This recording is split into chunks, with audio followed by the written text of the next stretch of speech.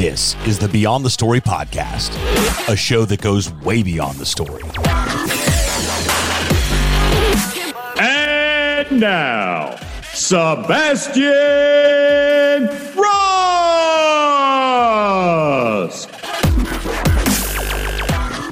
Simon, welcome to the show. Hey, thanks. Really excited for this conversation. And like I sent you offline, I followed some of your stuff for quite a while. So it's an honor and a privilege to be with you today. Likewise, my friend. I got a message from you and you had asked about potential guest, and I checked out your profile and I thought, yeah, you know what? Sure, let's do it. It was kind of a spur of the moment thing. Normally I'm doing a little more due diligence on there, but it ended up working out all right because we figured out that we were chatting at some point a couple of years ago on the Clubhouse app. So the world continues to get smaller and smaller. Well, and I've done a lot of, I'm a hard person to categorize as well because I've done so many different things. So I think people find me fascinating, that's for sure. I love it. Well, let's dive in. Let's kick things off for context purposes, help our listeners better understand a little bit more about you and your backstory and what really brought you to present day with what you're working on. Yeah, so I mean, I'll come where I am now and then go back. So my primary sort of business is security consulting. So we help organizations stay safe and secure, schools, small businesses, houses of worship. Like you, I'm a podcaster. I love to learn people's backstories as to how they became who they became. So really infused in podcasting. I'm also an Amazon best-selling author, 2 times Amazon best-selling author. And I was at dinner with someone last night and I said, what does that mean? Do you meet Jeff Bezos or something? I said, no, it just means that the algorithm pushes more books. So those are the things that I'm really involved in right now. But I guess if you go back to my journey as to now, I guess I'm technically a British American. Been in the US for 12 years, became an American citizen last April, so just done 1 year as a US citizen. And in the UK, my background was all organized crime and terrorism. So very different to the US. I joined the police when I was 19 in England. I became a detective when I was 22, 23, something like that. So very young, focused on covert police and organized crime, and emigrated to the US in 2011 with my American wife to head counterterrorism at Mall of America, Minnesota. So a lot of your American audience will know that that's one of the largest pieces of infrastructure in the Midwest. It has 42 million visitors per year. There's a theme park inside. It's like 6.5 million square feet. There's 2 hotels. It's an amazing location. So I guess all my roles really have been in sort of very stressful positions. But it all sort of stems back from me being a police officer in the UK, and then really discovered in my journey that I'm very entrepreneurial in everything that I do. So it's I think that's the running theme is being a sort of chief problem solver and an entrepreneur. Absolutely. Chief problem solver and entrepreneur. Isn't that what an entrepreneur is a problem solver? Exactly. Yeah. Well, and it's funny. So here's what happened. So and this is interesting. So when I first moved from England, I was a detective of 10, 11 years, had done a lot of many things. And you look at where's my place in the world? When I first emigrated here, I was thinking, where does someone with my unique skill set go? I spent most of my time in covert policing, in surveillance operations, in phone tap, all the sexy and exciting stuff you see on TV. And I was thinking, well, where do I find my place in the world? And it was really when I left Mall of America that the sort of penny dropped, and I understood my purpose, that as a police officer, all you were doing was solving people's problems. And as an entrepreneur, as a business owner, you are really rewarded by how many problems you can solve for people. So problem solving comes naturally, and then people see that, and then it leads on to various different ideas. So I think it's a unique skill to be able to see the end result without seeing the obstacles that stand in their way. So yeah, I'm sure someone else has said it, but chief problem solver is what I call myself. Absolutely. So what occupies most of your time right now? I know that you said you got your hands in a couple of different projects. As a serial entrepreneur, that kind of comes with the territory. But what's the most exciting thing you get to work on these days? Yeah, so I mean, outside of security consulting, like I said, I mean, how America has changed in the last, particularly 2 to 3 years, coming out of the pandemic, coming out of the post-George Floyd era. my consulting business, Kingswood Security, is really helping churches, schools, and organizations stay safe and secure. And, since 19 years old, that's been my passion, is to help people stay safe and secure. So I'm seeing a lot more growth in that area, and we're able to help a lot more people. When you see active violence on the news and, a school in Nashville, 3 9-year-olds are being killed and not coming home. They're the same age as my son. It breaks my heart to see how broken the world is and the trouble. So helping organizations stay safe and secure, a lot of sort of active shooter training. But then on the flip side, which is a bit weird, which is why I said I'm hard for some people to work out, is, I'm really big into podcasting. So I have a podcast aimed on church security, where, similar to you, I educate on sort of best practice, helping churches stay safe and secure. And then on my other podcast called Who I Became, I focus on people's backstories. So very sneakily, in a way, I use that to help my journey. As an example, I had Joe Foster, who's the founder of Reebok, 87-year-old billionaire, sold Reebok to Adidas for £2.6 billion in 2006. So being on a podcast interview with him for an hour, where else do you meet a billionaire who's been there, done it, and got the T-shirt? So if you've got any sort of would-be podcasters or podcasters in the making listen to a show, that's something that I do, is that I use my podcast to feed in guests where I can then learn. There's another tax strategist called Carlton Dennis from the West Coast, sort of million followers on YouTube, and I interviewed him, and at the same time, I've abstraction knowledge to help me on my entrepreneurial journey about sort of tax strategy. So having a bit of a strategy in what you do, again, that really helps being an entrepreneur. But that's where most of my time is spent, between those sort of couple of projects. Absolutely. So you said you really enjoy the world of podcasting and what you're doing. How would you say that your podcast has impacted your business the most? Oh, wow. So I think the people that I've got to meet and the collaborations and networks. There was one guest that I spoke to called Jamie, and, we did the podcast. She's a serial entrepreneur, sort of young mother, and we're sort of talking back and forth about kids. Then at the end of the podcast, she said to me, Simon, how are you doing all this stuff yourself? You shouldn't be doing this. You should have a team of people around you. And then she then connected me to her assistant, who then started working for me. Then it led on to other people. And it really impacted me because, I learned so much from these people. And I didn't have a virtual assistant 2 years ago, and it's changed my entire business, having someone that can field calls, that can be there for me and sort of keep me on track. So the people that I meet and their help and support is what's really helped grow my business. By having a virtual assistant, it's allowed me to focus on what's important within my business, collaborating, networking, and sort of building revenue. Yeah, absolutely. Why do you think a business owner should actually start a podcast for their business? Yeah, great question. I think the single purpose is the authority building that it brings, and also that know, like, and trust.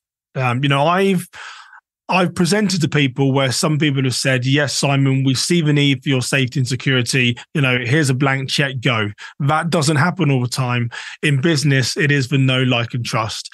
Having a podcast allows people to get to know you, to hear your voice, to resonate with you, find that connection with you. And then honestly, when I've had people that reached out to me, they're talking like they already know me. I had a guy one time who reached out and said, can you help me? I'm going for a tough time in my marriage. Can you help me with marriage advice? And I was like, what? And where did that come from? Marriage advice? I can do, but his connection was so strong. He felt like he knew me. So I think for a business, it's really important to share your message for sure, but also it's a great way to build know, like, and trust with your audience, because they're listening to your voice and they're getting to know you.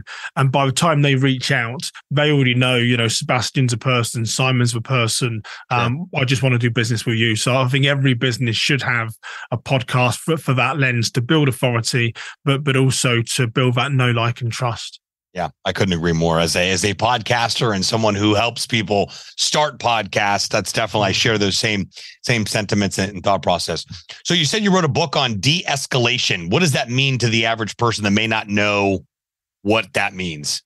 Yeah, so de-escalation is about working with people that are in crisis, working people are in a highly agitated state. And so anyone who's a parent or grandparent, they're working with, if you're working with kids, they test us all the time. And de-escalation is finding the strategies or the abilities to help someone through a crisis or a very highly agitated situation. One of the stories I share in my book, 10 Powerful Strategies for Conflict De-Escalation, is around my 9-year-old son when one day I took away his Xbox because he was rude to me. And then that resulted in him going through like a series of anger. He slammed his door up to his bedroom, and 20 minutes comes down later and he's all sort of solemn and subdued. And I used some strategies to de-escalate him where I didn't go looking for an apology because he's 9 years old. He knew what he'd done wrong.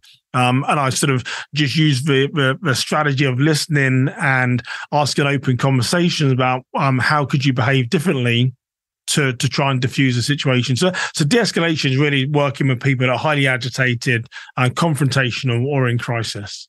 Yeah, absolutely.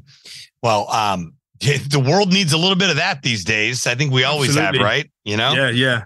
Definitely more so in the last 2 or 3 years. I mean, one of the stories I share in my book was that where I used to work, my HR department terminated someone, and the woman refused to leave the building. And I came back 3 hours later and she was still there. And my HR department said, Simon, we need your help. And I said, is there no one else that can de-escalate the situation? And that was one of the inspiration stories for writing the book, is understanding not everyone is good around conflict. Not everyone knows how to diffuse conflict. So yeah, it's fascinating stuff.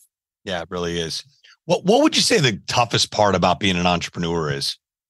I think one of the hardest challenges is the sort of a little bit, if I'm honest, about shiny penny syndrome. Yeah. But there's always an idea, there's always something to chase. And I think that is one of the hardest things, is to know where to go. And actually, when I interviewed Joe Foster, the founder of Reebok, the 87-year-old billionaire, I said to him, one question I said to him was, I said, Joe, when do you know when to stop and resequence and do something else? And he said, Simon, there was a time before Reebok really took off. He said, I was sleeping on a mattress on the factory floor of my wife. And my wife said, Joe, you've got to sort this out, and pretty quickly. And he said, but I pushed through and persevered. And I think that is part of the shiny penny syndrome, is that you've got to have a strategy. He had a strategy to get himself out. There's so many things that you can do. But you've got to have a strategy to either overcome the problem or as to where your destination is.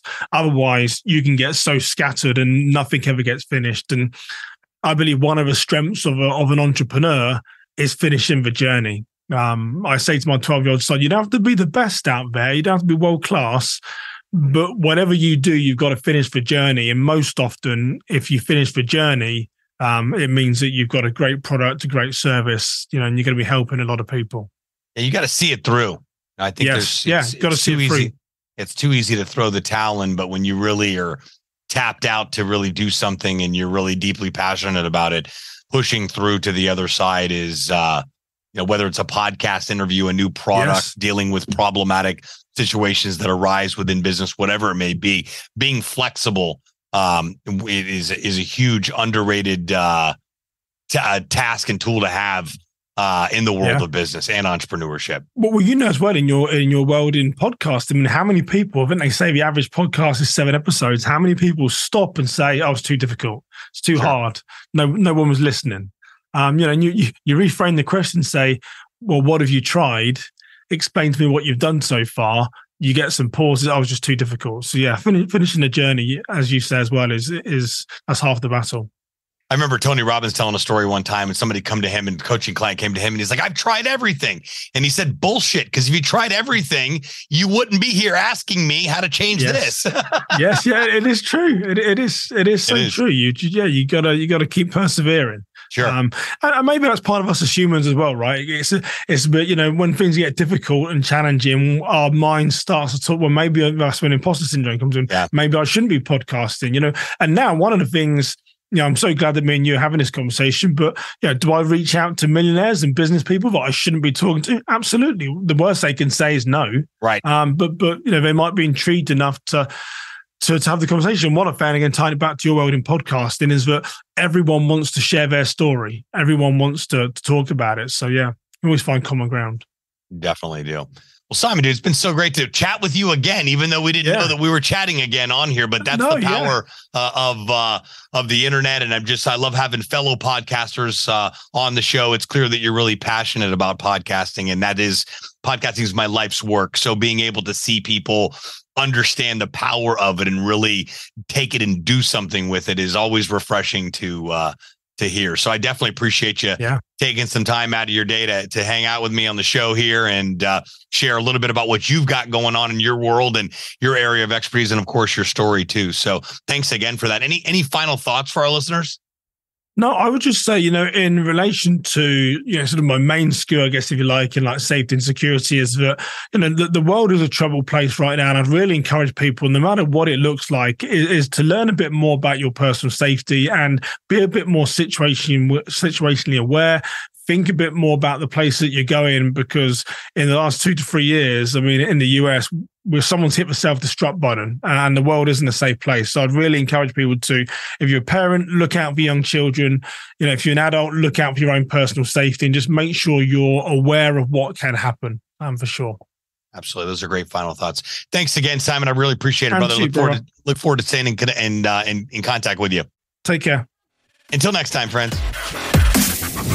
Thanks so much for tuning into this episode of the Beyond the Story podcast.